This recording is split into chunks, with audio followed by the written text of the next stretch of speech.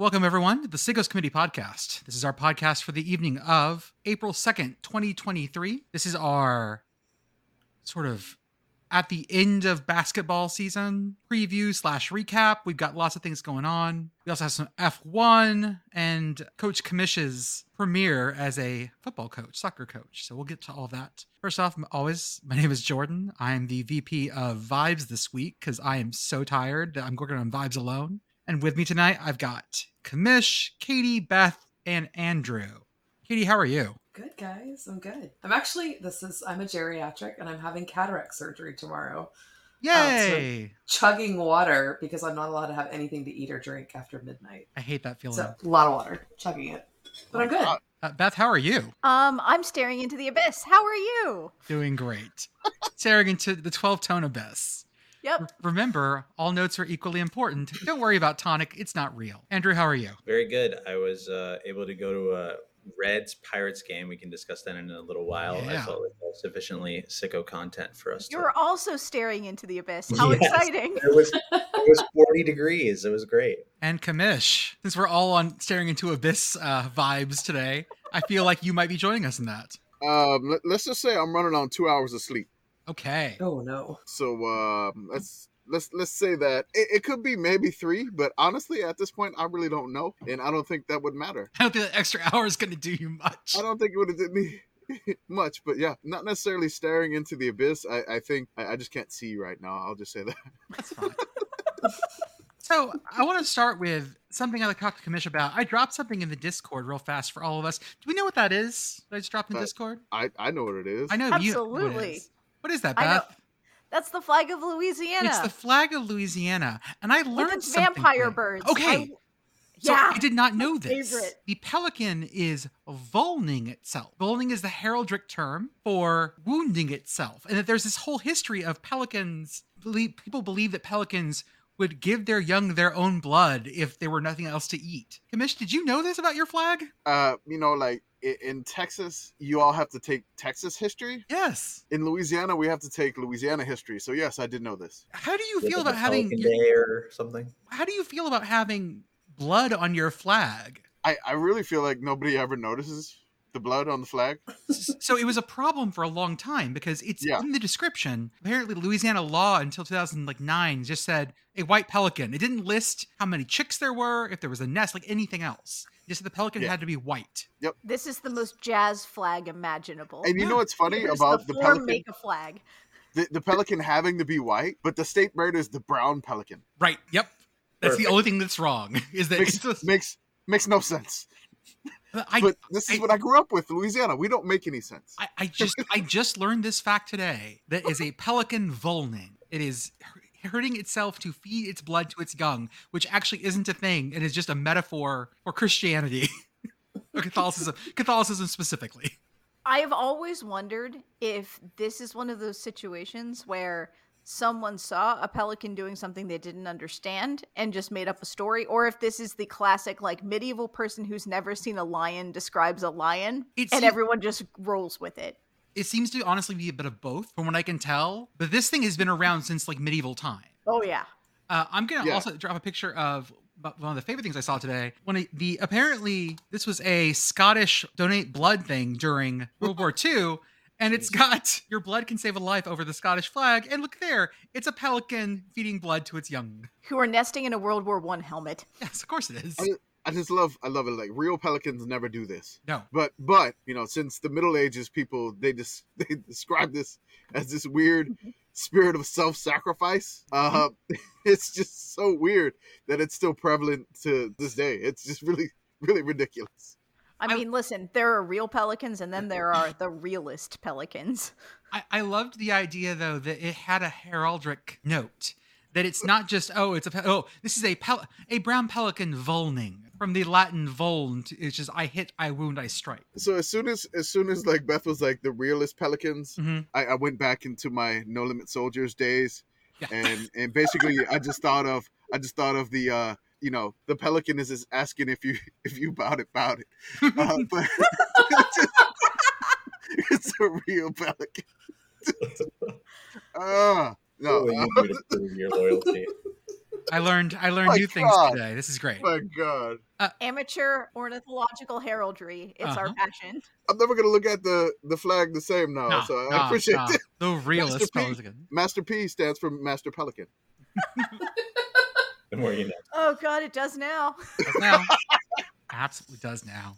I was just going to make a comment about this is where Catholic guilt comes from, but the commissions, I mean, this is way better, way better. Speaking of guilt, how did your youth soccer coach debut go? Coach Commish. Man, I mean, are you gonna grill me like press conference style? Let's hear the summary first. Come on. All right, so this was the most hilarious, fun time I've ever had. Yeah. It was incredibly hectic. There was so many different things that caught me completely off guard about coaching. Just to even get all the parents rounded up with the kids to start, like the practice before, was incredibly hectic. The game started. It was just chaos the entire time. I don't think I stopped smiling and laughing throughout the entire time. Good. You did it right then. Good. I mean, we don't take official score, but it was weird. Like some of the kids on my team were like, "Yeah, we won 4-3," and I'm like, "Okay." There's like no scoreboard. The kids knew.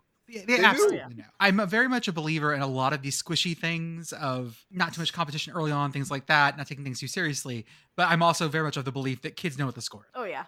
Kids always know what the score is. Mm-hmm. They totally knew. It was just a madhouse, honestly. What formation did you go with? It's a 5v5. Yeah.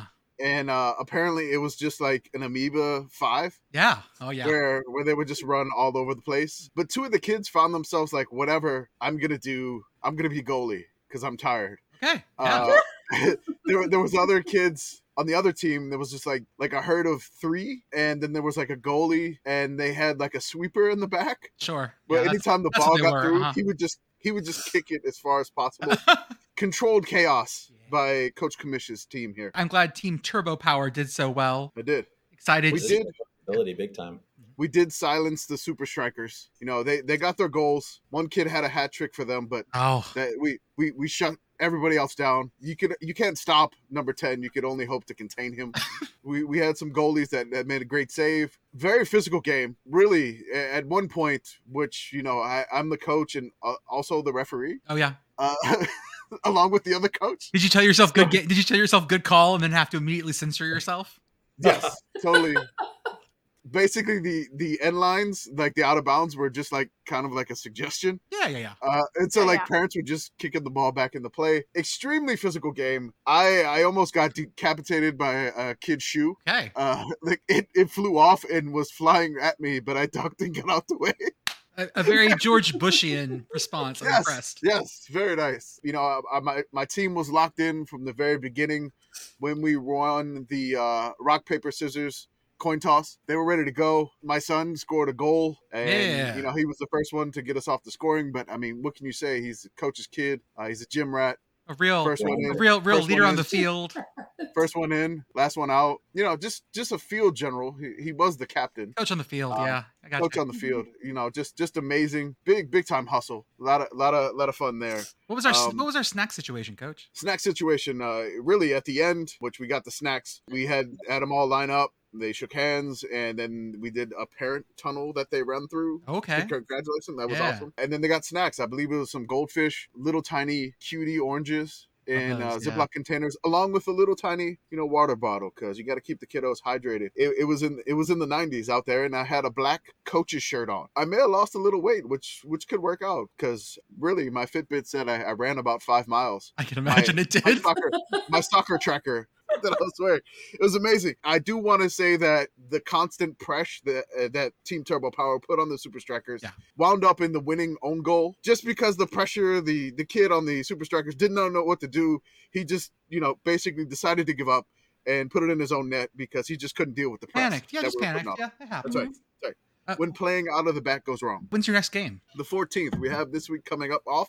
Ooh, an early bye. Ooh, we got an early bye week. God. So it's only a 6-game season, but they feel like we need an early bye week. Well, we're excited to hear more about your career going forward, what snacks we got. Coach, are you looking to possibly add in some other single-celled organisms as, you know, future formations? I know you tried out the amoeba and the pseudopods really worked out for you, but like, do you have, like, is there a paramecium in our future? What are you thinking? I really don't know what I would do there, but it really just matters is to have a really good captain to be your mitochondria, because that is the powerhouse of the cell.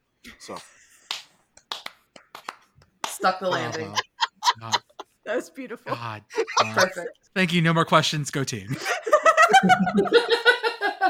Go Turbo Power. I'm gonna bump your Air Bud World Pup movie review a little bit later on. You can. We don't even have to go into it. If we get there, we get there. I'll pop it. If we get to the Air Bud World Pup, there's many inconsistencies in this, and I would like to discuss it. But if we get to it, we get to That's it. good. I am furious at the movie's continuity, but we can skip that for now. Katie and I want to talk about Formula One. Katie, did you watch the game last night? Oh, sorry, did you watch the race last night live? I watched it this morning now, Okay. which is the perfect way to watch it for a lot of reasons. Because I watched it. Okay, were you the one tweeting? I It loving was me and Joey. Joey and I both. You did. guys kill it every race. We- I love it so much. Joey was tweeting WrestleMania, and he stayed up straight through because he's young and can do that. I needed a nap, so I went to sleep at 10. And I woke up at 11:30, expecting a grid walk. There was no grid walk because Martin Brundle was not there. Okay, someone texted me this morning and was asking me about it, and I was like, I don't know, I didn't try to watch. There was no grid walk. He was apparently back in that's Britain. unfortunate. This is Okay. unfortunately he would have really enjoyed this. I think he would have too. So I'm gonna ask the other three folks who are like not quite as F1-y as we are. Have you heard anything about this race, Andrew? No, I have no context. I know some things about F1. I've watched a little bit, but I have not followed this race. Commish, do you know anything about this one besides just a little bit? So basically, I know it's complete chaos. Yeah. I saw a bunch of the tweets on the timeline. I did not watch the race. I did not have a chance to do it, even though technically I probably was up at some point in time because I haven't got much sleep. God. But really, I kind of know the outcome of it, but I know it was just absolutely insane, and this is why you want to talk about it. So, And I assume, Beth, that you were just trying to survive the last couple of days. So, yep. Okay. So, guys, I have in the show notes the points there, and I want you to know that this is all a fabrication. This, what you seeing right here, this is a lie. It is a truth that we are told because this is how the race ended, but this does not describe the race. If you'll notice that there's Aston Martin in third and fourth, which again makes no sense. Alonso maybe, but not Lance Stroll. You'll notice that Ferrari ended up out of the points. Notice that there was only one Ferrari car. In fact, the 12 I've shown you here, those are the only cars to finish the race. When I say finish the race, Oh no. that's also a lie because some of these didn't always quite make it to the end because after they finished the race, yet another car broke down. Oh god. 12 cars finished this race. There were 3 red flags. In F1, a red flag basically means that Finished. finish. Yes. Oh god, in the biggest of quotes here. In F1, a red flag means the race has to stop. They go into the pits, they wait till track clears. So this is the only time they've ever had 3 red flags in a single race. F1 races are not that long. I have a question. Yeah. I watched every race last season. I missed like the first 3, I think. I don't remember any red flags. Well, I'm sure there was 1 or 2, but it was rare. Usually hardly any. The only time I remember last season it stopping like this was in Singapore for the rain, which was another whole disaster. That's usually the only thing you see nowadays. Yes. You don't see a red flag for track debris usually because usually it's not a huge problem. So problem 1. Yes. Okay. We start this Continue. race. Yes. And Katie, you're going to help me flesh this out. We Yes. start this race. Boom, turn 3. Charles Leclerc's car did not make it past the turn. The Ferrari goes out. He hits him in the gravel. He's stranded. Lance Stroll clipped him, technically. It was maybe Charles's fault too, though. And I'm a Ferrari fan, but I don't know Ferrari Anyways, won, out. Great. We're already starting on top. Then George Russell, the best boy in the Mercedes, gets ahead, followed by Lewis. We have Mercedes 1-2 for a while. And he was the then bad lad for a minute. And He was then the bad lad. we get a red flag on lap 8. Alex Albon's car crashes. And the red flag wasn't called right away. It's sad because he was in P6. Yes. The Williams were up in P6. It was such a good race for him so far. Sorry. And you have the red flag isn't called right away. So it was a safety car first. So because George Russell was in the lead, he gets the first option to pit. So Mercedes tells George to come in. He wants to come in. Lewis is a little pissy about that. Once George is in the pit and Lewis is in first, then they red flag. So those spots are locked. George is back in like 6th or 7th. Lewis is in first. Everyone goes in. Everyone's getting new tires. This was supposed to be a one-stop race, just hard tires the whole way. They were ready for this. Mm-hmm. Yeah. And so we're locked in, wait for about 10, 15 minutes. I watched some Australian rules football. We're back. Then we have like Lewis, Hamilton in lead, and then you've got like Max Verstappen right behind him. And Max is just like like the Red Bull is a fucking fast car, right? Max not only passes Lewis within the first couple turns, Max is like 10 seconds ahead. He's having a nice Sunday drive. We're back to this again, where the Red Bull is just on a nice Sunday drive, 10 seconds ahead. And of course, what happens to George Russell's car? It's on fire. Something with a powertrain happened, and the car just literally lights itself on fire, and he's out. So it looks like a rocket because all the fire is coming out of the back. It looks like when you start in Mario Kart with the special start. That's what it looked like. Yes, that's what it looked like. It kind of did. Yes. And so we have a sort of pretty boring race. Like Lewis really can't get ahead. All the cars are kind of pushing each other pretty hard because they're all trying to creep up. There's a big gap between 1 and 2, like 10 seconds, 12 seconds.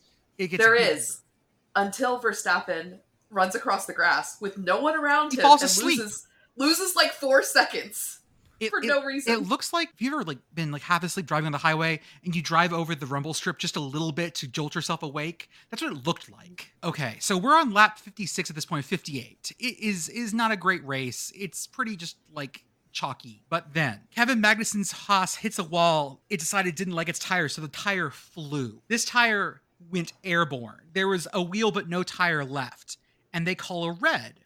And at this point, everyone's fucking furious. Because this race is settled in. Alonso's in third in the Alpha. Things are just good. Carlos Sainz is climbing back up. He'd had a bad start, but was fighting for it. Sergio Perez, same thing. And then we get stopped. And it's only 2 laps left. And everyone's starting to talk. Okay, what happens now? Because when you restart from a stop, you have to have 1 lap under safety car. You have to have a formation lap, basically. And that counts as a lap of the race. All of a sudden, we're going, okay, there's only 2 laps left, but only 1 real lap. And then there's no DRS then, which means you can't use the extra turbo button. Everyone's captured together. Verstappen's no longer 10 seconds ahead of Lewis. Verstappen is a place in front of Lewis. And they go, okay, well, this is going to be fun. We're going to start this thing and see what happens.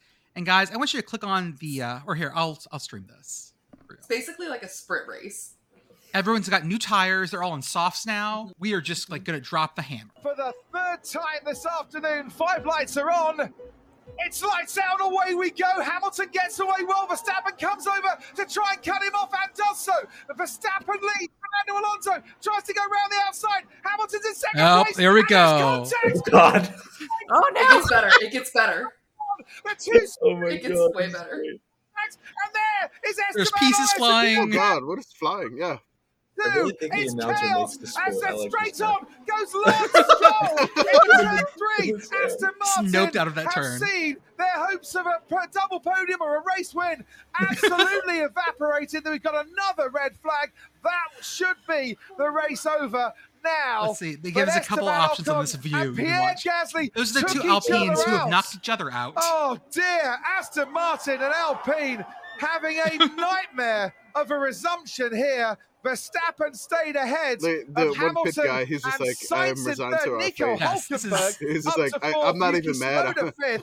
It's Norris, like, Piastri, Joe, Bottas and Perez will all be scoring points if we don't get a restart here. But that was absolute chaos. This at the car's start. stranded in the Verstappen gravel. goes Here's across to cut off another Lewis view. Hamilton. You can Alonso watch. then thinks, right, there'll be a gap round the outside. Sainz down the inside here. Gasly locks up, just avoids Alonso. Sainz tags his fellow countryman, spins him around. Checo Perez gets avoided. And then we see the 2 Alpines coming together. It was all caused by the contact between Carlos and Yeah, and there Fernando. are the 2 I don't know where the Alpines. 2 Alpines got. Oh, there they are. Oh, and there's the Red Bull. who finished Right. third?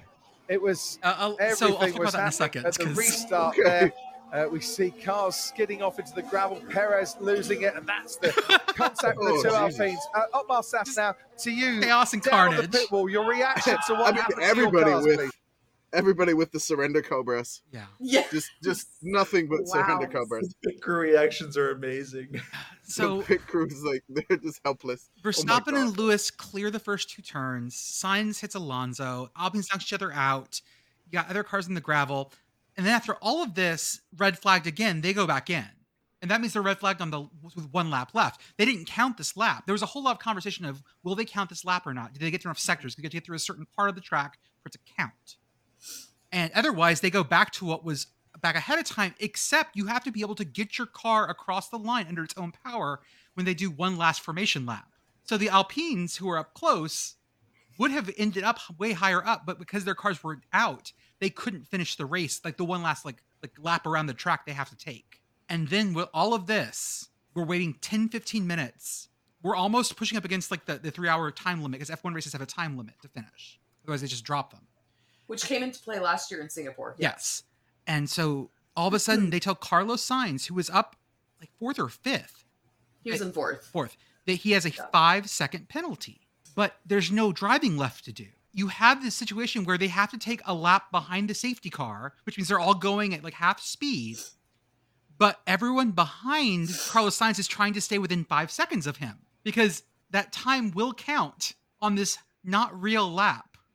So instead of just like tagging on the time at the very end and just being like, oh, at the end you have a penalty, they actually told him they had the penalty on that last lap around. It was absolute chaos. And that's how you get Lewis Hamilton only being 0.17 seconds behind Verstappen.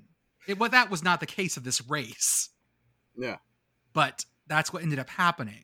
And you can see where Sainz would have ended up if you add 5 seconds to his time. He would have ended up in about. I'm glad I didn't watch this one with the kiddo because he would have been upset. Carlos getting the penalty. Oh yeah, that's his favorite driver. He's Carlos Sainz. I mean, just like he would have been really, really upset. Carlos would have got the penalty. He would have been distraught. I probably would have had to turn it off and deal with that. But I'm glad I didn't watch it. Old man Alonso gets 3rd. So I can't say old man Alonso because he's my age. For God's sake. I mean, the Verstappen, Hamilton, Alonso 1, 2, 3, that makes total sense. Like, if you look at that, you go, okay, whatever. Times are weird, but that's fine. It's the everything else that all of a sudden, like, the truths of this race come cracking down. The fact that only 12 drivers finished is insane. Oh, yeah. My sister and I, so we got up this morning and watched it together. We were over at the beach this weekend. And so we're watching it on my phone. I will say, especially because I would have been angry if I'd been up and had to wait through all this. Mm-hmm. But having woken up and being able to fast forward through, like, it was perfect. We were so entertained by all of it, especially on lap 56 when all of that stuff happened and then they restart. We're both, like, giggling, watching, like, all of this just unfold. I do want to point out a few things. Number one, I'm very sad because this is the last race for the pink Alpines. Oh. And I love the pink Alpines. They're beautiful. Also, one of the commentators, and I wish I'd paid attention because I was trying to watch the race, kept cheering for Yuki in P11 because there has never been a driver who has finished the same position 4 races in a row. And if he'd finished P11 in this race, he would have finished the same position 4 races in a row. But he's pulling against him getting points, and I can't support that. I was very upset about that. Except for first place. Plenty of drivers have won first place. Yes, I'm sorry, you're right. Yes, you're right. No one has gotten another position 3 or 4 races. I can't remember what the record was. Correct. Yes. But yeah, because of Carlos Sainz's fuck up, it moved Yuki up a spot into the points, and the commentators were upset about it. It's very rude. It's very rude. And then I think we did already mention that this is the first F1 race ever that's had 3 red flags, which is insane. It was a fun race to watch, and when you could fast forward through, it was not fun at 2:30 this morning. I would have been angry. It's probably all of our fault for causing the chaos by making fun of Australia's time zones. It's true. So you probably did speak that into we spoke that into existence, and then we babbled the time zones. We probably caused this. You're welcome, or we're sorry, F1 fans. The first 3 races were kind of boring, so we were due for some shenanigans. George Russell also at 1 a.m., so this was after he flamed out. Tweets out when he gets back to the paddock, when it's not your day, it's not your day. And hey, Russell, I got you, my friend. It definitely was not your day. Also, can we talk about really quickly, speaking of Fernando being the old man on the grid, his vibes this season, he is the happiest driver on the entire grid. Oh, he's he's elated because he's in an Alpha. No one expected him to do anything. All of a sudden, the Alpha car is actually driving well. Aston Martin. Oh, Aston. Oh, God. The Alfa Romeo is not doing the well. Alpha. And all of a sudden, like, he's back up with his old buddy Lewis. They've got a good old man rivalry going on. Max can do whatever the fuck he wants. Max is gonna complain about things. Whatever. No one cares. I also have to show you guys one picture of Lewis Hamilton during break because I did not realize that Lewis Hamilton was. Well, I knew he was 38. I did not realize that he's a very well-built 38-year-old. There were lots of thirsty tweets about this. I gotta find the one I'm looking for. Thirsty Lewis Hamilton tweets here? Yeah, oh yeah. Okay, all right. Here we go. Yeah, I'll drop this into the Discord for y'all. Oh, wow. Oh yeah. Like that's. I do remember this. Yeah. I can't do that. I'm 38-year-old man. Sure you could. I can't bend over like that. I What? can't touch my I cannot touch my toes, and I absolutely cannot grab What? my toes. I'm just gonna tell you this, maybe a little bit too graphic, but I'm able to touch my toes in the shower every morning. That's go. one thing that I do every morning to check my flexibility. So I can't bend that far, but I can touch the toes. That's just one thing that I do. Now, I'll be honest, I've never been able to touch my toes. Okay. Same. Ever. I used to be very, very bendy and flexible in high school, so I used to be able to do splits while playing first base. Oh my god. Oh my god. Yes. That's wild. That's okay. Never That, mind. probably not anymore, but I mean, I could probably work up to it again eventually, but I'll rip out a hamstring right now if I try it immediately. But I was flexible at one time, but now everything hurts. So I'm going to take Jordan, some ibuprofen just thinking about this. Okay, so let's talk about some April Fool's jokes by teams and what we were caught by and what we weren't. I'm going to admit that I got caught by the General Booty going to tight end Oklahoma tweet. That actually caught me as I thought that was real because he hasn't been a great quarterback. And I was like, okay, they're going to shift him over. He's a little big. That makes sense to me. I messed that up. My bad. I have said his middle name on here before. Have I? We really didn't do any. We didn't want to do any jokes or anything like that. We just decided to turn it to April Blues Day, Yes. which we just posted nothing but Bluey all day long from all of our accounts. So hopefully everybody enjoyed that. And if you couldn't tell before, you do have some parents running the Sickos Committee account. Oh, yeah. The April Fool's joke that hurt me the most were the sad Yukon Husky because I just so good. desperately want those. So good. Those looked great. I knew they weren't real. I was sad they weren't real, but I wanted them. Yeah, that just made me angry. I was It's so so looking good. forward to rooting as hard as I possibly could for UConn all year, and nope. You would have had us. Yeah, he would have. I also liked Goldie the Gopher saying he was transferring to Wisconsin. It's just really messed up that Goldie the Gopher entered the transfer portal. Again, Luke Fickle, he's a great recruiter. And then That's right, Luke Fickle's at Wisconsin. if you Let's say, forgot yeah. that already. Yeah. I forgot about that. And then our friends over at Good Bull Hunting said that the joke that Texas A&M and Arkansas were going to leave for the Big 12 as early as 2024. Did you guys see what the St. Louis Battlehawks, the XFL team, said? I did not. Oh, I didn't. Okay. I'll read it out loud. Following a vote from XFL owners, the Battlehawks have been officially approved to relocate to the greater Los Angeles area and will do so Oh for the my 2024 God. season. Oh, Too much. Too much. soon, Too Battlehawks. much. Oh my God. Looking forward to building a world-class franchise in Wow. Inglewood. oh. That's just mean. This move isn't about whether we love I'm St. going Louis for the Roots fans, but I'm going for the rather replies about here. what is That's- the best interests of the Battlehawk organization. That is No, that guys. is rough. No, guys. They did have to explain the joke immediately afterwards. They did post a "We're not going anywhere" image. Yeah, and the right same thing. below. Which this one got me for a full 10 seconds of reading. I wish someone would have got it pick on my face while reading. And then there were just replies like, "Read the room." Yeah. Like, this is not good. Like, people just too soon. It was wonderful. That was definitely out of nowhere. They were not happy. Somebody looked like they were hurt by this joke, and he fought back a little.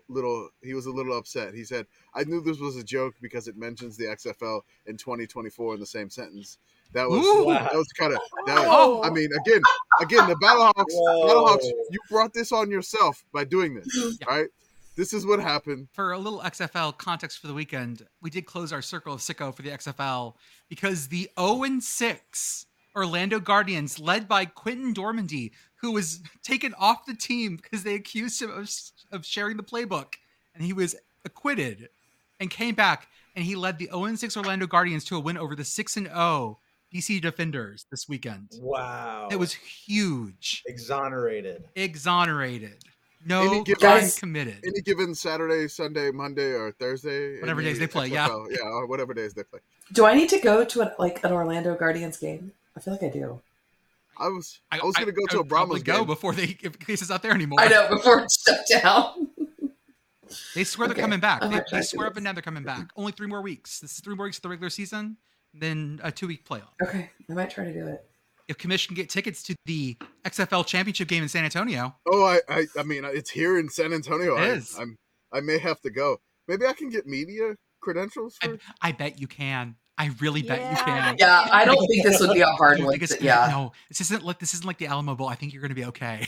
Yeah, the Alamo Bowl is a little bit too uptight for Yeah, me, I think this especially is- especially with the Longhorns. Yeah. Like when Oh, the yeah, Longhorns no. get involved, it's like they were a little uptight. So I was like, maybe, the Brahma's a different version of a Longhorn. I think so. I can get in. When the hell is that, by the way? I don't know, 3 or 4 weeks from now. XFL title game.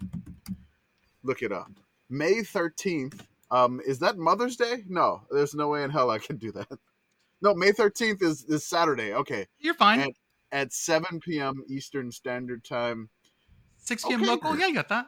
Yeah. Well, so 7 local, but yes. The USFL also kicks off on April 15th. We'll have some overlap here, guys. All right. So let's talk about women's basketball first. I want to say that I was sad I didn't get a chance because Kiddo was being sort of a dipshit about it. I didn't get a chance to go to the D3 and D2 title games like I wanted to.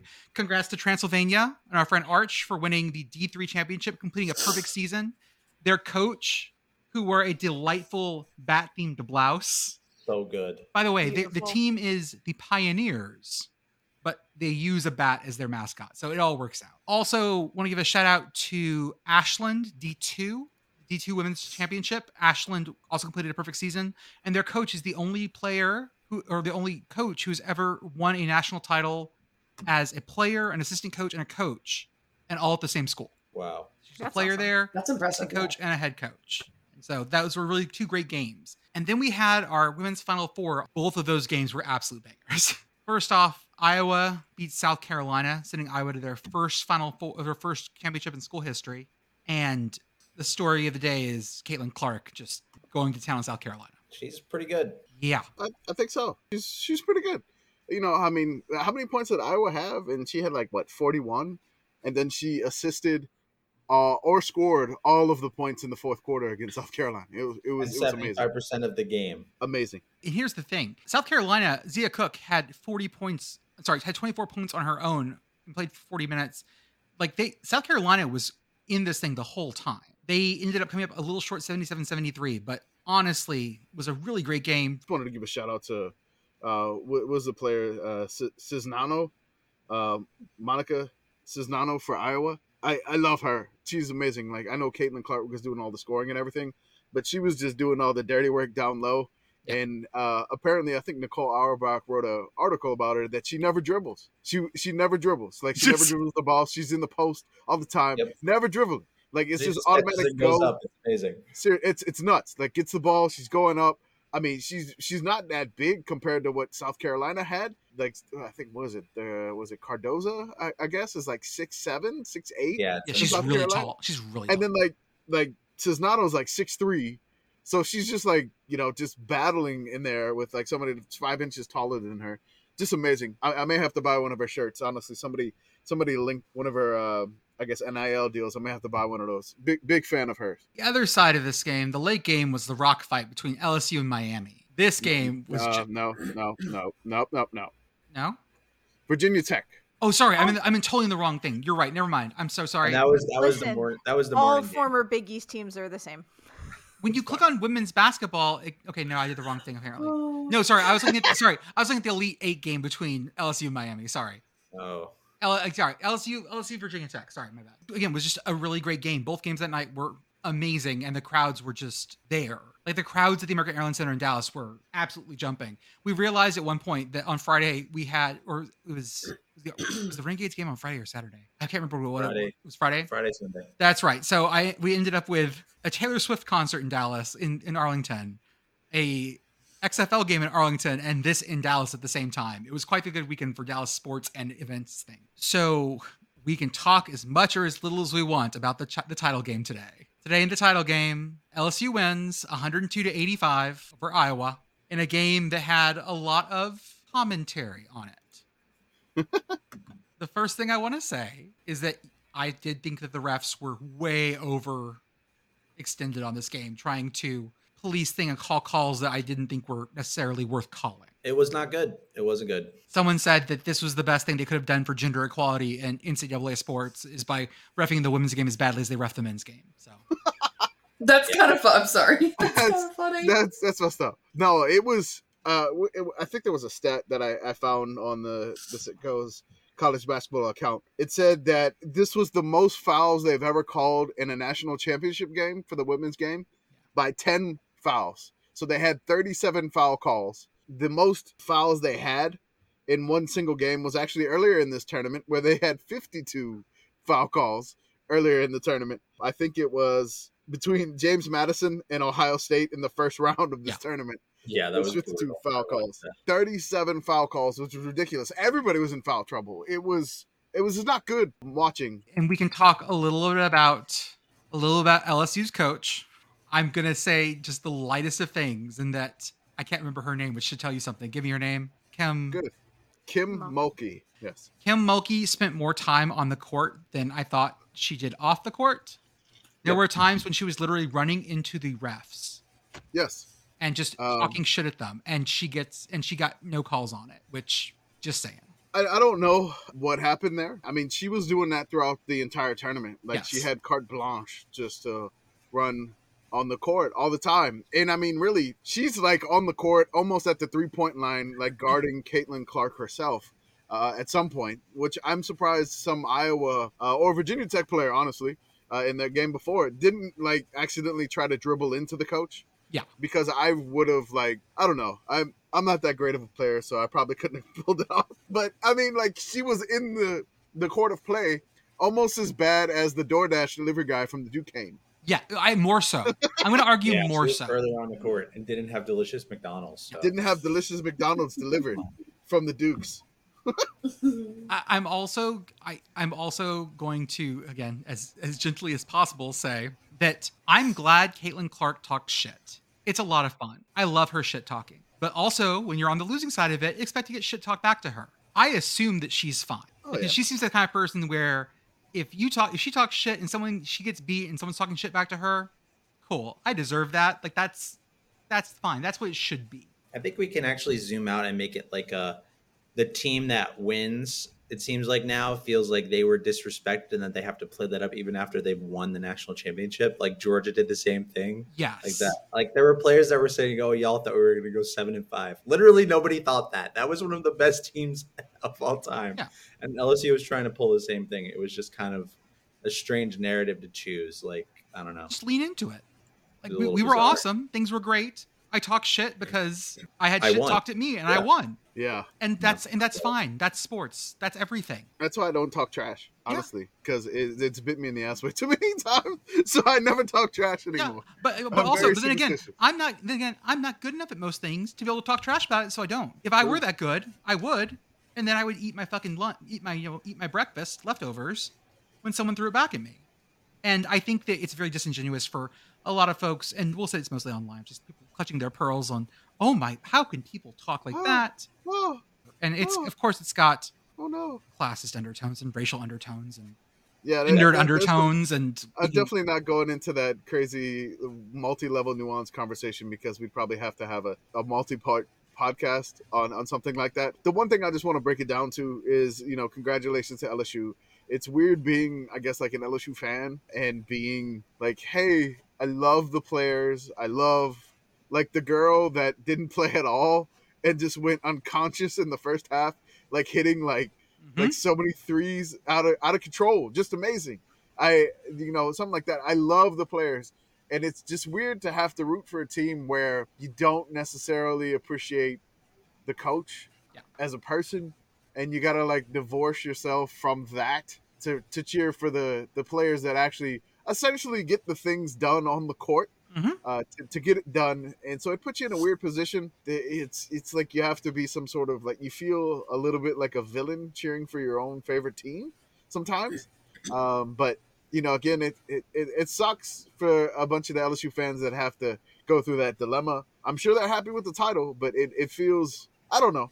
Like you have to like separate the coach from the team, and it's congrats to the Tigers. And I know they're excited because, I mean, they went to the Final Four, like, 5 years in a row and got eliminated in the Final Four. Didn't even make the title game in those 5 years with, like, Simone Augustus and Sylvia Fowles back in the day. So, I mean, it's fantastic that they finally broke through and got the title. I'm happy. I'm happy for the Tigers and all of Baton Rouge and celebrating the win.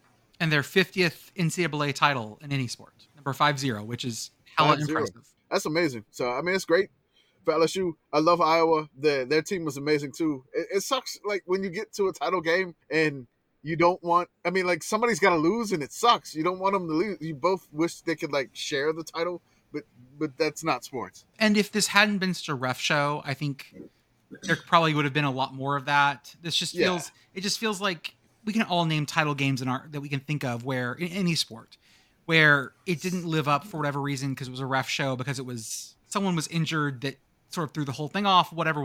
Like there's all those, we all have those things in our minds where it just doesn't always add up. You know, the ref show, I mean, as soon as you say ref show, I think about like the Sacramento Kings, LA Lakers, Game 7, 2001. Yeah. The ref show back then. Mm-hmm. You know, those, you know, again, I'm a Saints fan, a lack of ref show in an NFC title game. So, you know, I understand that. So, I mean, having things like that mar a title game or a championship game is never good. One thing that I will say, after the game was over, I mean, everybody was talking about how bad the officiating was. And then the controversy of the trash talking between, you know, Angel Reese and Caitlin Clark doing the "you can't see me" thing, which you can't see me do this because this is podcasting. Yeah, he's doing it though. He's doing the thing. I'm doing it. He's doing the thing. Can you see me? No, you can't see me.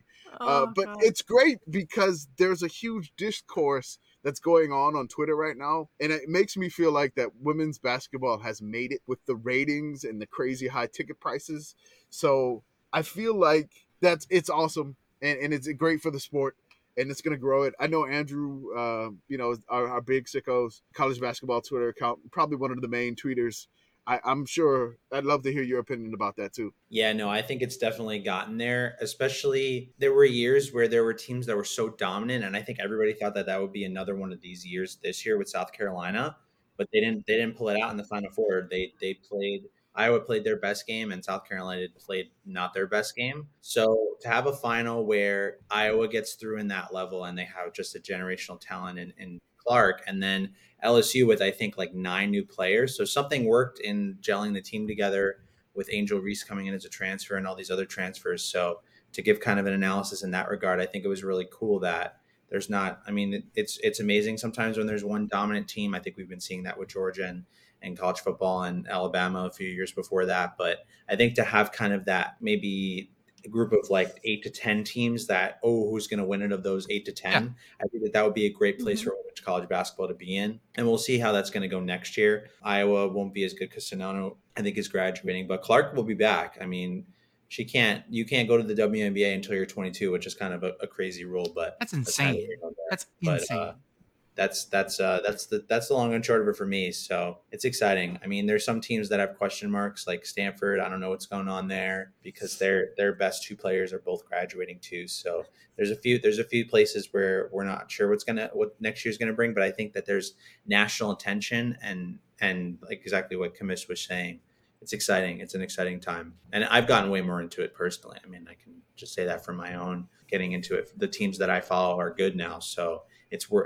I don't know. I don't want to sound mean and say, it's more worth watching now, but it's certainly like a compelling product that's doing really well. So it's a shame that the national title game was kind of a sham because of the officiating, but it still was high quality content, and that's all we're looking for here. I think that another thing is that we're finally able to watch more of the women's games. Like it's a matter of I can watch the games more, right. Yeah. I can watch the games. You know, I will talk a lot of shit about ESPN Plus about the fact that like some of their stuff is just not great and how they package it is bad. But hey, I can watch women's basketball. I can watch almost all the games somewhere, and that absolutely changes the story. It's not just this thing that pop up at the end. As someone who's I'm not a big basketball person, but I can definitely go more often and see these games, and I can see the progress over the course of the season. It's not just something that I pick up at the very end, see 3 or 4 teams dominating, go like, this must just be, chalk, whatever. You get more of the storyline, I guess. This move, is that because it's WrestleMania weekend? Yeah. I just want to point it out. No, I don't even watch wrestling, and I know is that John Cena? John Cena? Yes, John Cena, that's right. John Cena, who is now rocking like the old man bod. He's getting on in the years, guys. It's still good, but it's not as great as it once was. And a lot of people after watching wrestling were like, he's looking okay, I guess. I don't know. Let's talk about the other side then, the men's side. We had one game that was an absolute just amazingly close, well-fought game. We'll talk about that first. Florida Atlantic, San Diego State. Holy shit. FAU goes ahead increases the lead, and then San Diego starts playing their version of basketball. It looks like FAU is just going to outrun San Diego. San Diego wants to play a game where everyone scores in the 40s. San Diego State? I'm talking about my beloved, what are they called? San Diego Privateers? No, what are they? Shit. Toreros. The Toreros. Toreros, that's right, Toreros, yeah. Sorry, San Diego State, you're right. Yeah. The Aztecs They're want going to get mad. They want to get you into a rock fight for 40 points. FAU looked like they were just not going to play that game. And then San Diego State comes crawling back, slowly but surely, until a buzzer beater shot that the minute it left his fingers, I knew it was going to go in. I saw the angle, and I was like, well, that's it then. I don't know if you've watched the replay recently, but the players on the bench are at such an angle for San Diego State that they can see that it's going in too. So the guy, like the guys in the zip up jackets that probably don't play that much are like the first people up, like celebrating before the shot is in the basket. As soon as it left his hand, the whole bench, everybody in the warm-ups are on the court. Like, they're doing this like it's going in, and it went in. I really feel bad for FAU because they led like that whole game. And it was one of those where they built the lead and they just wouldn't let San Diego State, they kept chipping away. And they just wouldn't let San Diego State take the lead because it felt like if San Diego State took the lead, it was over and San Diego State was going to win it. Their last possession, the last minute of the game, I didn't get to see it because Hulu cut out on me. That wasn't just you. It was everyone. I'm furious. It wasn't just me. Everybody with Hulu. Fuck it. I was trying to get that shit back together. I saw like the timeout and there was 17 seconds left and FAU had the ball and I was like, okay, I don't know what's going to happen. All of a sudden I saw Twitter like erupt and I was just like, I was able to see it after this and I was like, where it froze and I missed like 40 seconds. Then I get like this and then it goes out again. I'm like, fuck you, Hulu. Like, I'm so mad. Here's a little of the audio and video, folks, of that last little bit. So you can watch the people on the bench jump up as soon as it's shot. No, I can get a second. Get the Spanish version from 10. Okay, let me grab that. That was better. You're right. The Spanish version is amazing. I don't care what they say announcer-wise. Sorry, Jim Nance, and I know it's your last time. He has it. Okay, here we go. We're going to do the Spanish version because it's the best. It's the best. Acelera hacia la cancha, gancho de izquierda, falla el tiro. El balón lo tiene San Diego State. Reloj de tiro apagado. La tiene Butler por la derecha. Buscaba la falta contra Boy. Butler levanta el doble en camino. ¡Sí! Yes. ¡Increíble! ¡En la chicharra! Lamont Butler mantiene el sueño vivo para los Aztecas de San Diego State. Sueño vivo para los Aztecas. Oh my God. God, please call everything. Just call everything. I mean, I'm trying to learn Spanish. I think I need to just watch sports in Spanish and eventually just learn Spanish through watching like Telemundo, Univision, just doing all of that. Just learn great. Spanish that way. That's the way to do it. That's the way I'm gonna do it. Hub in Spanish because a lot of the U.S. commentators are not very good in my opinion. So I recommend it. And the Women's World Cup, you can watch that at like 2 a.m. in Spanish. And that San Diego State won it on a mid-range jumper. The shot that is dead, and we all hate it. Everyone talks about it. Isn't there? San Diego State wins it on a fucking mid-range jumper. That's the only thing I can make now. Like if I play basketball, the only thing I can make is a mid-range jumper. Not gonna get it from three. I am not tall enough to get a layup. 3-pointers too far away. The mid-range is my game, which is a dead game, and I know I'm an old man because of that. And then we go on to the next game. Hey, Miami, you know what? Y'all had a great season. You stood up for the ACC. Things were great. This was not your night. And UConn absolutely just took them apart. They've been so good all tournament. It's been I know. UConn does not play any close games. None. They can't win a close game. They just win and blow out. They have beaten, was it 16 or 17 of their non-conference opponents this year? They've only lost in the Big East. It's amazing. Like, whenever this podcast comes out, they're playing Monday. I don't know when it is, but I don't want to discount San Diego State or whatever, but it just feels like this is one of those stupid years in the Final Four that UConn's there. They're playing their best basketball, and here they come. They're going to win the Final Four with all these crazy high seeds in the Final Four. They're going to do it again. Mm-hmm. It just feels that way. I I hope the other way happens and I'm wrong, but it just feels that way. I threw the game flow and the shot chart of the Miami UConn game into the chat. You guys can see where Miami just decided to a deadline for a bit, which you can't do against UConn because then you're chasing them the rest of the game. Also, you'll notice Miami's 3-point shooting had completely just come off the rails. Oof. Yeah. The final game on Monday night, which our podcast will come out either during it, either right before or right after. We'll see what happens depending on my schedule tomorrow. And we have our Sicko CBB National Championship game. Our poll, which is the 1 seed Louisville, the prohibitive favorite, is taking on the most incredible Cinderella story of the Sicko CBB poll, the 12 seed, the Iowa head coach, Fran McCaffrey. He just blew the ever-living crap out of the 1 seed Georgetown. So it's the actual basketball team versus the head coach of the Iowa Hawkeyes. Even though the Hawkeyes have been eliminated in the Sweet 16, their head coach is still going on, and he's going to compete for a national title. There we Honestly, go. I don't know if it's more sickos that like a coach wins it or like the coach gets all the way to the final and then just loses to an actual team. I don't know, but we're going to find out. I don't know if it's just like the Iowa fans that follow us are just voting for Fran because it's Fran. Like, I have no idea. We can't control it. It's Twitter polls until they start charging for Twitter polls in like 3 weeks. Whatever. I do want to mention Conference USA dominance. CBI champs are Conference USA, Charlotte. NIT champs, North Texas, Conference USA. FAU in the Final Four. NIT runners up, UAB. And all this great money for Conference USA. Don't ask where those teams are going next year.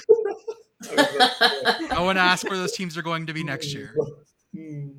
Kennesaw State and Jacksonville State are going to have so much money they don't know what to do with next year. They're losing their minds. Well, I mean, at least Conference USA replaced one owl with another set of owl. They got a Gamecock. They did? The Gamecock, which is always... Two owls, right? Kennesaw and Rice. Yes, they have... Oh, that's right. No. Oh, no, Rice is leaving. Rice is going out. Rice is going to the American. Rice is leaving. Well, the American will have one. The American will have two good. owls. The American will have 3 owls now, actually. Yeah. They'll have FAU, Temple, and Rice. The Hoot division. Because we always like to talk about college football occasionally, I do want to mention Mr. Starkman. Who, Yeah, what is this? Okay, so there was an article about the new Northwestern Stadium and that some people local in Evanston don't want it because they're afraid of all these things. This is a dude who's 56 and runs a hot dog store across the street from the stadium, I believe. Yeah. And they was asked this in the him, Wall Street Journal? I don't remember. So he's seen some shit, is what you're saying. He's seen some shit.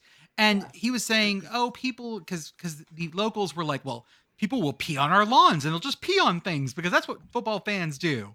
Okay, you live in Evanston. Let's slow your roll here, fuckos. But wait, does he work at Mustard's Last Stand? Yes. Oh god. Yes, he does. That's right across the street from Ryan Field. Yep. They asked him about what he thought about all these things, and he has a very good idea. He wants them to build this because he thinks that Northwestern deserves a new stadium. But they asked him about the comments on peeing on things, and he said that that's exaggerated. It only really happens whenever Northwestern hosts Ohio State. But then he also offers more information. Surprising. Wisconsin fans party hard but are, quote, nice and respectful, he said. Michigan State fans are, quote, brilliant, lots of doctors and judges. Michigan supporters are, quote, ruffians, but generally well-behaved. Bruh. Iowa's fans are the friendliest in the Big Ten, and Nebraska's fans are most likely to arrive in pickups. Quote, Ohio State fans are the only problem, Mr. Starkman said. They have a monster following, and they think the world is their bathroom. Asked about this, Ohio State declined to comment. Twitter verifies this thought about Ohio State fans. I'm sorry, but it does. But here's the thing. So Ohio State fans were like, fuck yeah, we pee on things. Ain't no thing. That they're fine with this. Michigan fans. Nuts is in the team name. Come on, what do you expect? Yeah, like both of my brothers-in-law are Ohio State fans. Can confirm hard. Now, Michigan fans, though, they're furious because either one of two things are true. Either this dude thinks they're ruffians, or he fucked up and got them confused with Michigan State. Because he said Michigan State fans are brilliant, lots of doctors and judges. And Michigan fans are like, that doesn't describe them, that's us. So they're broken between either they're ruffians or they got mistaken for Michigan State. I'm not sure which is worse. This broke them. This broke Michigan Twitter. I honestly love the Ohio State fans. Are like, yeah, we pee everywhere. Everywhere, it's fine. Okay, yeah. They were fine with this. It was not an issue. Ohio State fans would fit right in at Mardi Gras, just peeing everywhere. Mm-hmm. Beautiful. But Michigan fans, ruffians. Oh, it's so good. If you called them assholes, it would have made them angry, but whatever. But ruffians. Ruffians is Yep. their language. So it makes them angry specifically in a way that's going to hurt them. They're confused for Michigan State, which makes them even angrier. It's so good. There's no win on this. I assume Mr. Starkman did this out of spite. I didn't realize a bunch of Nebraska fans just drive pickup trucks. But, I mean, if you got farms and corn or whatever, it makes sense. Light duty farm trucks. But, I mean, it's just like the Nebraska fans are most likely to arrive in pickup. I want to ask Mr. Starkman about the rest of the teams. Keep talking, dude. Tell me Yeah, more go. about what you think. Let's go. Tell me about Illinois. I want to know about Hoosier fans. Yeah. Let's go. Tell me all Yep. about that. What about Rutgers supporters? Do they pee everywhere, too? I assume so. I can't wait for his thoughts on USC and UCLA. Oh, yeah. It's Oh, gonna be yeah. so God. great. No, they're gonna ask for vegan hot dogs, and that's what's gonna start. It's Oh, yeah. gonna, yeah. Do you A have vegan do Chicago dog. you have an Italian Yeah. beef but without the meat? Can you get a dipped Yeah. beef? Does your beef does that beef sauce have meat in it? Was it made with meat? Can I get an Italian beef with some avocado? Yeah. I was gonna say, like, is the vegan gonna make them mad, or whenever you ask them for an avocado dog? Yeah, that's a good point. Is that a veggie Good jus? You didn't make it with big beef parts, did you? Can I just have quinoa? Do you have a quinoa dog? A quinoa dog. So shout out to this dude. Bless him. He gave us some great content. That's great. Thank you. It's Thank so you, Mr. good. Starkman. He's the hot dog vendor? Yes. Okay, yeah. I can't. I want to. We can either. Can we find him and interview him Oh, we can. We can Definitely. We can call He's it up. probably at Mustard's last stand every day. for the Sicko Substack? Hey, we're the Sickos committee. We need to know more here about these Big Ten fans. His dad, who just passed away a couple years Oh. ago, was known as Colonel Mustard. Beautiful, Yeah. perfect. Mhm. And his son is also part of the hot dog stand. This is a generational thing, yes. Oh no, I like that. That's nice. Hey Andrew, can you tell me about how's this pitch clock thing going in baseball? I've heard about this. I've seen a couple of things about it. Is it going well the first couple games? It's very funny when it goes wrong. It's very subtle. They really this is a broader content thing by me. They need to mic up officials in every sport so we know what the hell's going on. They're just making gestures, like they're going like this to run it, and then they're like using their finger. It's like a whole hand signals. Okay. Like it's kind of ridiculous, but there's usually only one or two at the most per game. There's usually about one is what we're at right now.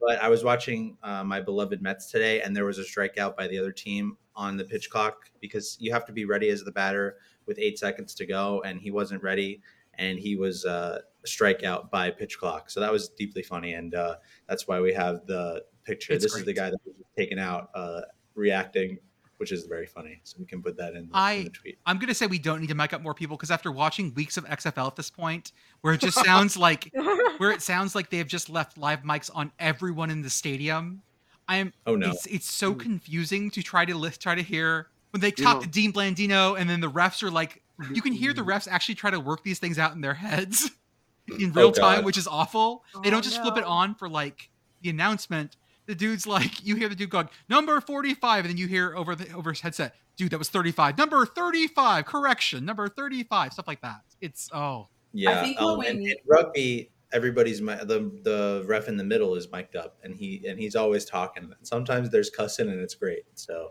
I want more of that, honestly. What we need is everyone mic'd up, but not everyone live all the time. Kind of like F1 with the radios. yes. So what other baseball stuff do you want to talk about, Andrew? Okay, so the Dodgers opened up at home against the Diamondbacks, and they're 2-2. They have 2-1 losses, so their run differential is 14, but they're 2-2 because they lost 2 one-run games where they only scored 2 runs. The other team scored 2 and they scored 1. So not great. That's brilliant. The Rangers, the Twins, and the Rays are the teams that are undefeated, which is what everybody had probably in their scorebook. Oh yeah, go Rangers.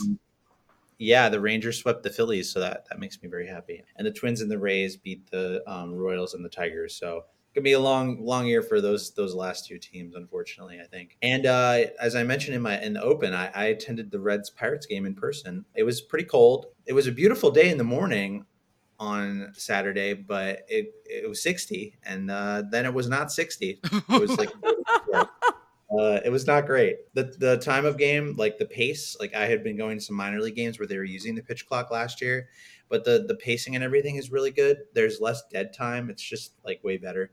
You can't look away though, but so that's good and bad. Like there's no time for you to like, look over at your friend or, grab your water or whatever you're doing. You might miss something, which is better than sitting there waiting for an indeterminate amount of time for, guys to step out and call timeout and knock the dirt out of their spikes and go through their whole routine where they readjust the batting glove and then put it back on and, all that stuff. So a lot of that kind of dead time has been removed. So the game was like 2 hours and 15 minutes. Jesus and Christ. There was a lot of scoring. It was 6-2. It was like 2 hours and 20 minutes. It was great. And I had Skyline for the first time. This is not a Canimals podcast, but this is a live update that it's pretty good. Yeah. What'd you get? 2 conies. There's an excessive amount of cheese on those things. Yeah, there is. It's a little much, but the meat sauce is pretty good. It's like kind of like eating Indian food because it's very cinnamony. Yeah. As people probably can imagine. But yeah, full mark. The original people who did, I think the original was Gold Star, not Skyline, but of that whole thing, apparently those flavors are Balkan, Greek and Macedonian, yeah. Yeah, and that's what Greek people put in their meat sauce. Can confirm. Cool. They put a little bit of cinnamon. Not as much cinnamon as Skyline puts. They go a little hard with the cinnamon. But yeah, it was fun. Reds Pirates, very 2 great teams there. Hey, big Pirates fan here. And that's probably one of the reasons why it led me to be the commissioner of the Sickos Committee. Yeah, I think so. Yeah. Let's go Buccos. I appreciate the advent of the pitch clock just simply because it's going to keep people like the Commish and I from consuming literally fatal levels of the Pittsburgh Pirates at a time. There's an MSDS sheet for that team, and like we've been flirting with disaster for a long time. So I just appreciate Major League Baseball taking this step to preserve our lives.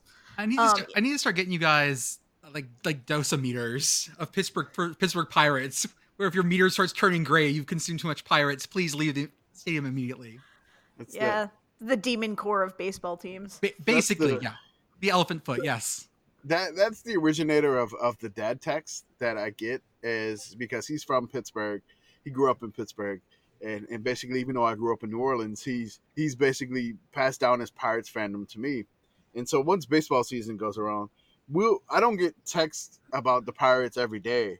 I only get texts, every now and then about the Pirates. So that's basically like the father-son bonding is I get the Pirates text.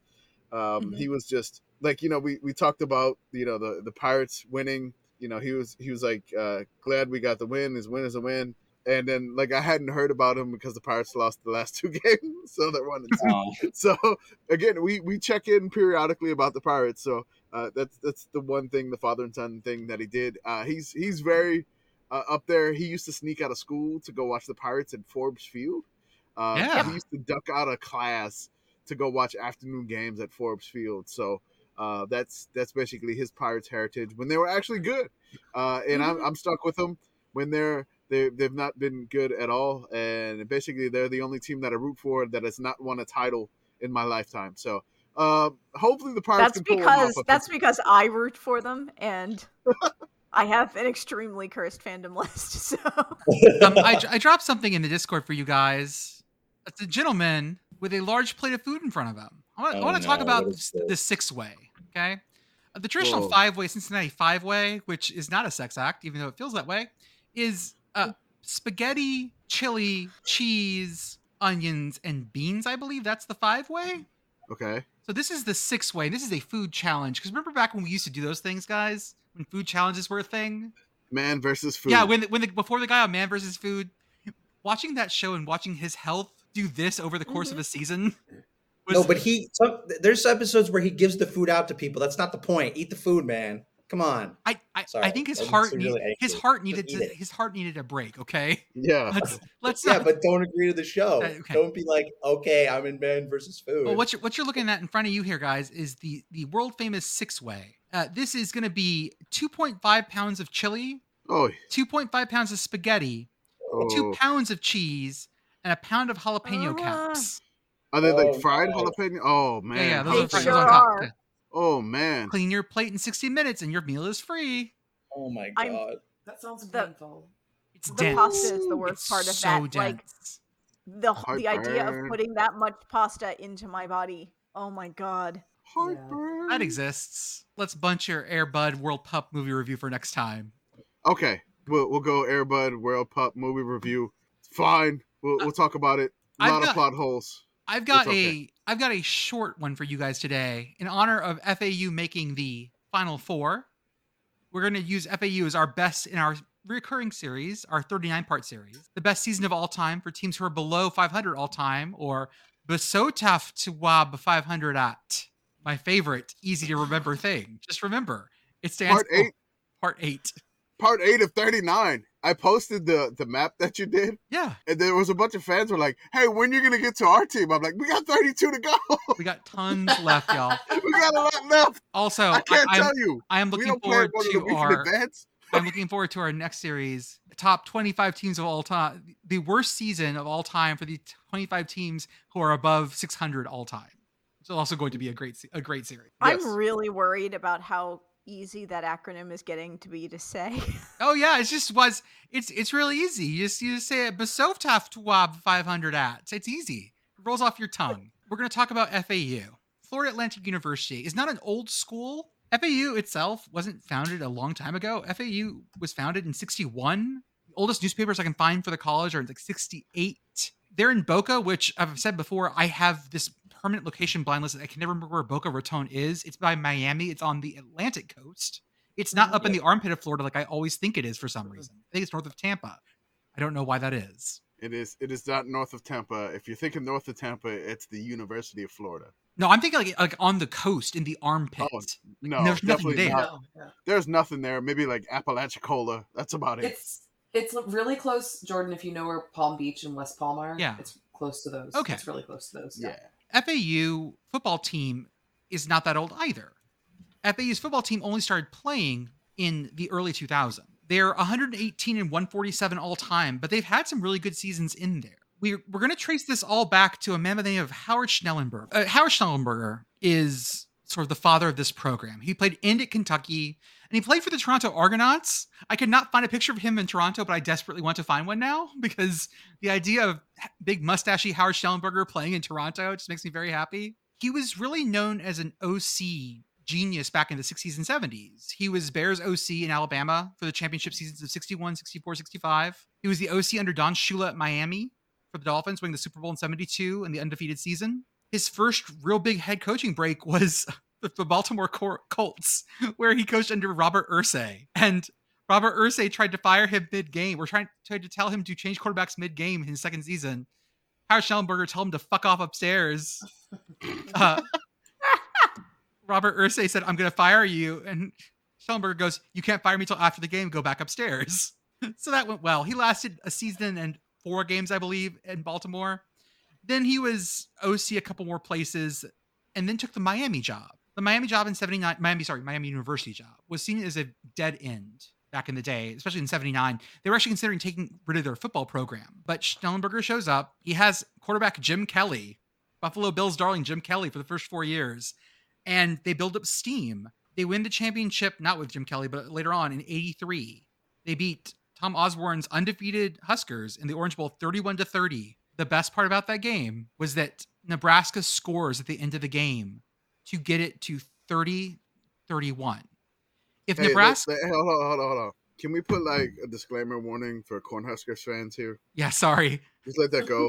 Put that in advance. I know it's been a long time, but again, put like, corn sounds or whatever you got to put. Corn sounds. Got it. Husker fans, don't forget. Don't listen to this. You probably know what happened, but if you don't want to hear it again, Nebraska fans, you can skip this part. Does this mean we could talk about 1997 too? Oh my God. If Nebraska just kicks the extra point, they tie the game 31-31. They probably win the national title, but Tom Osborne decides to go for 2. And so Nebraska wins the game and fails. So Miami wins this game 31-30 and wins a national title. After this, Howard Schnellenberger leaves and he goes to Louisville. And Louisville's in an even worse position than Miami was when he took the Miami job. They'd only had 2 winning seasons in the past 12 years. He turned the program around, ended up at a high point where they were 10-1-1, and they beat Alabama in the Fiesta Bowl. And then I'd forgotten about this part. Did you know Howard Schnellenberger was head coach at Oklahoma for 1 year? Yep. I'd forgotten about this. It was not a great year. It was 5-5-1. Yeah, not a great year. There were lots of things that apparently didn't work out there. His sort of thing coming in, he had some personal problems. It was a bad fit. It did not work. So he retired like in 95. He was done with college football, done with football. Yep. And then he got the call to help build a program from scratch at FAU. He was hired as director of football operations. His job was to raise money to get this thing in place. It took him a couple years, like it always does. And then FAU president asked Schnellenberger to choose a coach. Everyone guess who he chose. Himself. He was the first coach. I want to read a quote, guys. This one is so different, says Schnellenberger. The others, we were working with adopted kids. These were our kids. Which is a quote we hear a lot. But I'm going to continue this quote because it gets spicier. We went from foreplay, I think I can use that term these days and not get in trouble, to conception to birth. It's been a great romance and it's produced, I think, a wonderful child. Oh. Anyone want a mustache ride is what he's asking? And FAU said, yes, please. Oh, wow. Oh my God. Yeah. And if you don't know his voice, it's got a particular Yeah. graveliness to it. That I think if I heard the word foreplay come from his mouth, I would just die. Wait, can y'all hear me again? Yeah, Can y'all you're hear good. me? Okay. I'm trying to drop this in the Discord, but it's not working. I met Howard Schnellenberger Yeah. with my friend Priscilla. We were at a Miami game, and it was right after Mark Richt was hired at Miami. And I think we asked him something like, hey, what do you think of Mark Richt or whatever? And he literally looks at us and goes, the Lord spoke, and now he's here. There we go. That's what Said nothing else, and I was like, okay. that describes the Mark Richt experience at Miami. Yeah, it does. Anyways, Oh my God. that story, Jordan, is giving wow. I don't know if I Yep. should show this picture to anyone else anymore. Nope. Now it's become tainted. Something wonderful It's became retired. tainted, which is what I'm very good at doing. Oh. So FAU plays their first full season in 01. They are a 1-2A, which is now FCS independent. And they're playing their home games at Pro Players Stadium in Miami, Florida. That is the if you don't know, that is now Hard Rock Stadium, as they call it, I believe so. The Miami Dolphin Stadium, Mhm. that thing. It's Hard Rock now. The Yeah. old version. So it's Joe Robbie Stadium, Pro Player Stadium, Land Shark Stadium. Mhm. What else have they had? Hard Rock Stadium, Those are the ones I remember. Dolphin Stadium, Dolphins. Dolphin Stadium. There's singular and plural. Dolphins. There's been so many sponsors of that stadium, but it's the same stadium. But they just changed the sponsors now. It's great. Their But first Joe Robbie's the original. their first game was a 40-7 loss to Slippery Rock, My God. Oh. seen by 25,000 people.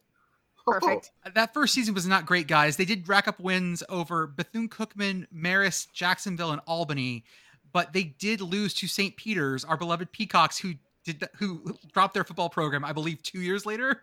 It was very close to that. The second year was worse. They went 2-9. They did, however, beat FIU in their first year. FIU also puts their program in right along the same time. But we're going to talk about the 03 season. There have been 3 11-3 seasons at FAU. The most recent 2, 2017-2019, were both Lane Kiffin seasons. I didn't want to talk about those because they were a little too recent for this. But both of those ended with a Boca Bowl win. Their first 11-3 season was in 03, in their third year of existence. It was in FCS, Division 1-2A, and they made the FCS playoff semifinals in their third year of existing as a program. Wow. Man.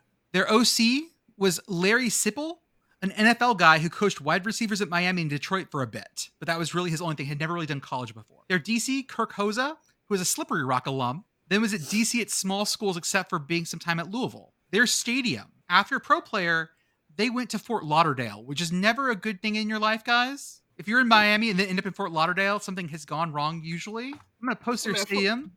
Fort Lauderdale is not that bad. This is Lockhart Stadium in Fort Lauderdale. It is a cute then little stadium. Stadium's not that great. Yeah. Let me get you one with some people in it for you. There we go. This is what FAU game day looked like. You'll notice that it's not in Boca Raton. This was an off-campus stadium, which is always great for vibes for any sort of young football team. The Hurricanes really know how that's going. Exactly. So we're going to talk about the 03 season. I'm going to drop that schedule in the Discord as well so you guys can look along. Can we talk about like the tenants of the stadium? Oh, Lockhart Stadium. Oh, please read them because they're great. All right, that's good. So Lockhart Stadium, I believe it was opened in 1959. Yeah. As a high school stadium. stadium. It was demolished on my birthday in 2019. Mm-hmm. Happy birthday. Happy birthday! Oh yeah. This is By Molly's the way, Lockhart what Stadium. is there now? By the way, that's where Inter Miami FC plays. Okay. It's that All right, so bit of land. There's another stadium. All right. Here are the tenants of Lockhart Stadium that FAU opened their stadium, had their first stadium, essentially. The Florida State Strikers, which were of the North American Soccer League in the 70s and early 80s. The Fort Lauderdale Strikers, they're back again, 1988 to 1994. The American Soccer They were League in this the time. American Soccer League, in the American Professional Soccer League, so 2 leagues. Then the Florida State Strikers, they're back again. They're in the United States Soccer League. The Miami Fusion. Apparently, there was an MLS franchise in Miami. There was for 3 years. Yeah. For 3 years there. FAU was there. Then, once FAU was leaving, there was 2 seasons of USL, United States Soccer League, Miami FC. Then the Fort Lauderdale Barracudas. Not the Strikers. Very different. The Stars Football League. I don't even know what that is. Then the Fort Lauderdale Strikers, they're back again. It's a North American Soccer League. And then the Fort Lauderdale Strikers under-23 team. And then they closed up shop in 2019. So that stadium had a quite interesting history to it. Off-campus stadium, they were having some attendance problems that year. We'll talk about that in a second. But I dropped the schedule into Discord. You can see it there. They open up actually really promisingly in 03 with their first win ever over an FBS team. Middle Tennessee, step on down. Ooh. You took a loss in Murfreesboro to a team in their 3rd season. Oh, man. Yeah. 23,000 Middle Tennessee fans paid to watch that. But then notice the next game, though. Commish, who is their next opponent? Valdosta State. What kind of football does Valdosta State play? Is that Division II? That is Division II. What is the score in that game? My God, Division II, Valdosta State, opening up their stadium that season. Yeah. They lost 45-17. Oh my God, the attendance was only 4,700 people. I'm glad it's not that many people there. So now, understandably, FAU came off a 2-9 season. Okay, they did not have the fan support. Also, it was 4 p.m. in September in Florida, so... Oh, God, that's a brutal time. Thicky. Now, I will also say that Valdosta State was ranked 2nd in D2, had only lost 4 games in the last 3 years. It was a bad choice. It was a bad D2 choice. But still, getting your shit kicked in by Valdosta is not the best. The next one, though, was the heartbreaker. Commish, what's the 3rd game they played? Oh, my God. They lost at UCF. 33-29. Was UCF in the MAC that time? They were in the MAC. That was MAC UCF, yeah. Yeah, and they finished 3-9 that year. That was MAC UCF. Ooh. This was a team that FAU really thought that they were like this was their like peer institution. We're trying to match them in football, UCF. And so this was not great UCF. This was MAC UCF. I just want to say that game was played in the Florida Citrus Bowl where Chedzie roams free. You mean Prince Chedward, but yes, sure. Don't disrespect him with Chedzie. Right. Don't you dare. I love Chedzie. I don't care. No. Chedzie is awesome. Head in the fucking guillotine. Once Prince Chedward has a moment, we're guillotining his ass. Yep. I hope Chedzie has a bunch of cousins, like the hot and spicy version of Chedzie, the white cheddar version of Chedzie, whatever. The extra crispy one that looks like it's got a sunburn in the Florida Chedzie. I hope there's more. Bring it on, Cheez-It. Let's do it. Do it all the way. So the heartbreaker loss to UCF for week 3, but then we get a turnaround. They win at Youngstown State and they win at Illinois State. Now they're an independent in FCS, so there's no conference here, but they win 2 away games pretty convincingly in FCS. This is their first win streak in program history. The first time they won 2 in a row. First time they won 2 in a row. They went to Youngstown, Ohio, and Normal, Illinois. Not Illinois. Not the Normalites of Michigan. No, of course not. No, definitely not them. I'm going to read a little bit of their newspaper about this win streak and how they're going. Yes, FAU fans are the same from last year. Their support of this Owls team, this is 5-2 Owls later on, is the same as last year's 0-7 team. FAU attendance for the first 2 home games was just over 4,000. Then came the slap in the face. The Owls were cheered on to their 4th straight victory by only 3,000 fans.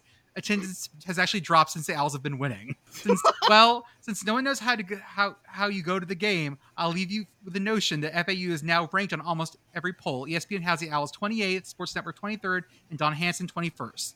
The Owls are well on their way to Division I, 2A playoffs, light years ahead of where they were a year ago. And it's true. They made it to the playoffs. They ended the season on a great home run. They beat some big teams, Northern Colorado, Gardner-Webb, and Siena.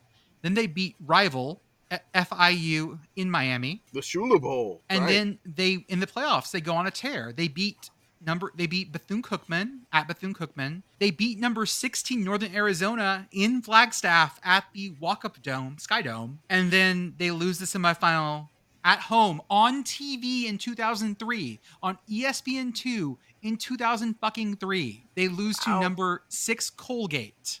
Oh.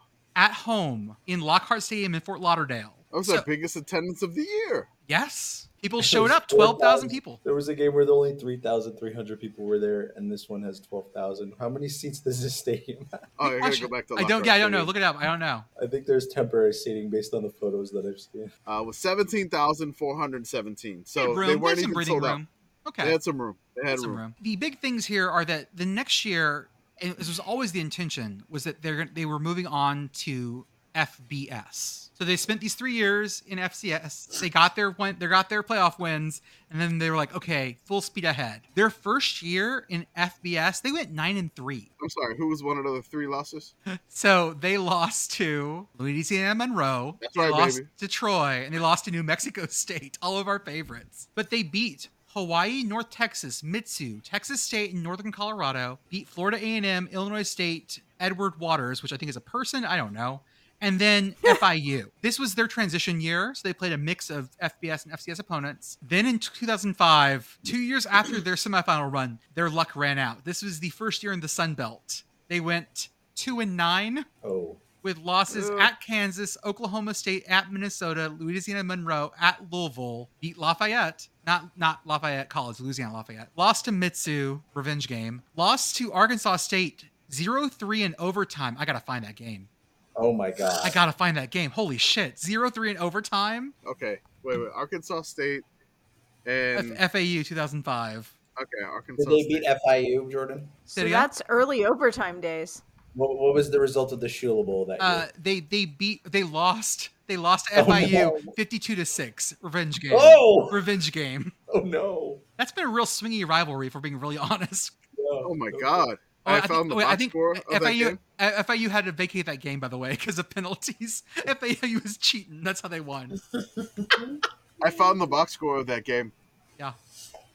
I wish I could find the drive chart, but I found the box score of the 2005 FAU Arkansas State game. Yeah. It was completely scoreless. You probably could have done the Frank Beamer meme with Howard Schnellenberger if that game was on TV. It was on ESPN Plus. That was witnessed by 20,000 people. There was no fucking way it was on ESPN Plus in 2005. It says in Wikipedia, so I'm probably going to say ESPN 3. Yeah, that would be better. Or whatever it was back then. Yeah, I want to find the drive chart. I am going to try to find the drive chart of this. I found a drive chart. Would you like a drive chart? Yes, let's do it. Boy. Here we go. That. I love how we went from the best team of all time. Sorry. From FAU, and then we're just like, hey, let's go to the 2005. I tried so hard to not make the first part of this thing I did about Miami. I was like, I was talking way too much about Miami, or just I'm going to cut it because I want FAU to think we're talking about Miami, not them. And then we come to this, and we're just dragging them now. Here we go. By the way, drive chart. Sorry, FAU fans. Punt, interception. Punt, field goal attempt. Punt, interception. Fumble, punt, downs, punt, downs, punt, interception, field goal attempt, interception. And then FAU had 168 yards of total offense on 62 plays. No. How did Arizona 2.7 yards per play? Arkansas State had almost 400 yards of offense and couldn't score a touchdown. They threw 3 picks and lost a fumble. Oh my god! My god! And had 70 yards of penalties. So congrats, congrats on your Final Four, FAU. By the way, Arkansas State, they were co-champions of the Sun Belt that year. Here we go. Hold them close. With tied with the Cajuns and ULM in 2005. So ridiculous. Well, here we go. To make FAU feel better, I will say this. FIU had all 5 of their wins vacated in 2005 because of cheating. FIU cheating. What did they do? What did FIU do? Major violations. Oh my god, they were just cheating. Like they couldn't wait. They were just FIU fans. We're gonna say that FIU was completely jealous of FAU, and so they had to cheat to keep up with how good you were, FAU. And that's basically what their motivation was, and they got caught by the NCAA, and they had to vacate all their wins. There we go. There's FAU. Congrats on your Final Four. Congrats on your 11-3s, FAU. Looking forward to your next year under Tom Herman. Got that Texas in you. Not good Texas, just some Texas. I think that's all we got for today, folks. Or something. Say it again? He did like at the Texas Bowl, he did like the horns on his chest or something. Oh, yes. Sorry, I'll spare everybody. Wasn't he the one who tweeted the "Okay, cool, hook 'em"? Yep. Or was that? Yes. Okay, cool. Okay, cool. Okay. Hoot 'em. Okay, cool. Hoot 'em. Anyone else have anything they want to say for the podcast? Again, I want to talk about Bud World Pup. Seriously. So my kid, totally enthused about the soccer. We told him we let it watch a thing. It's like, so this is Bud 3. He's playing soccer. It's completely ridiculous. In the beginning of the game, Bud completely takes out this kid and should totally have a red card. This is just some bull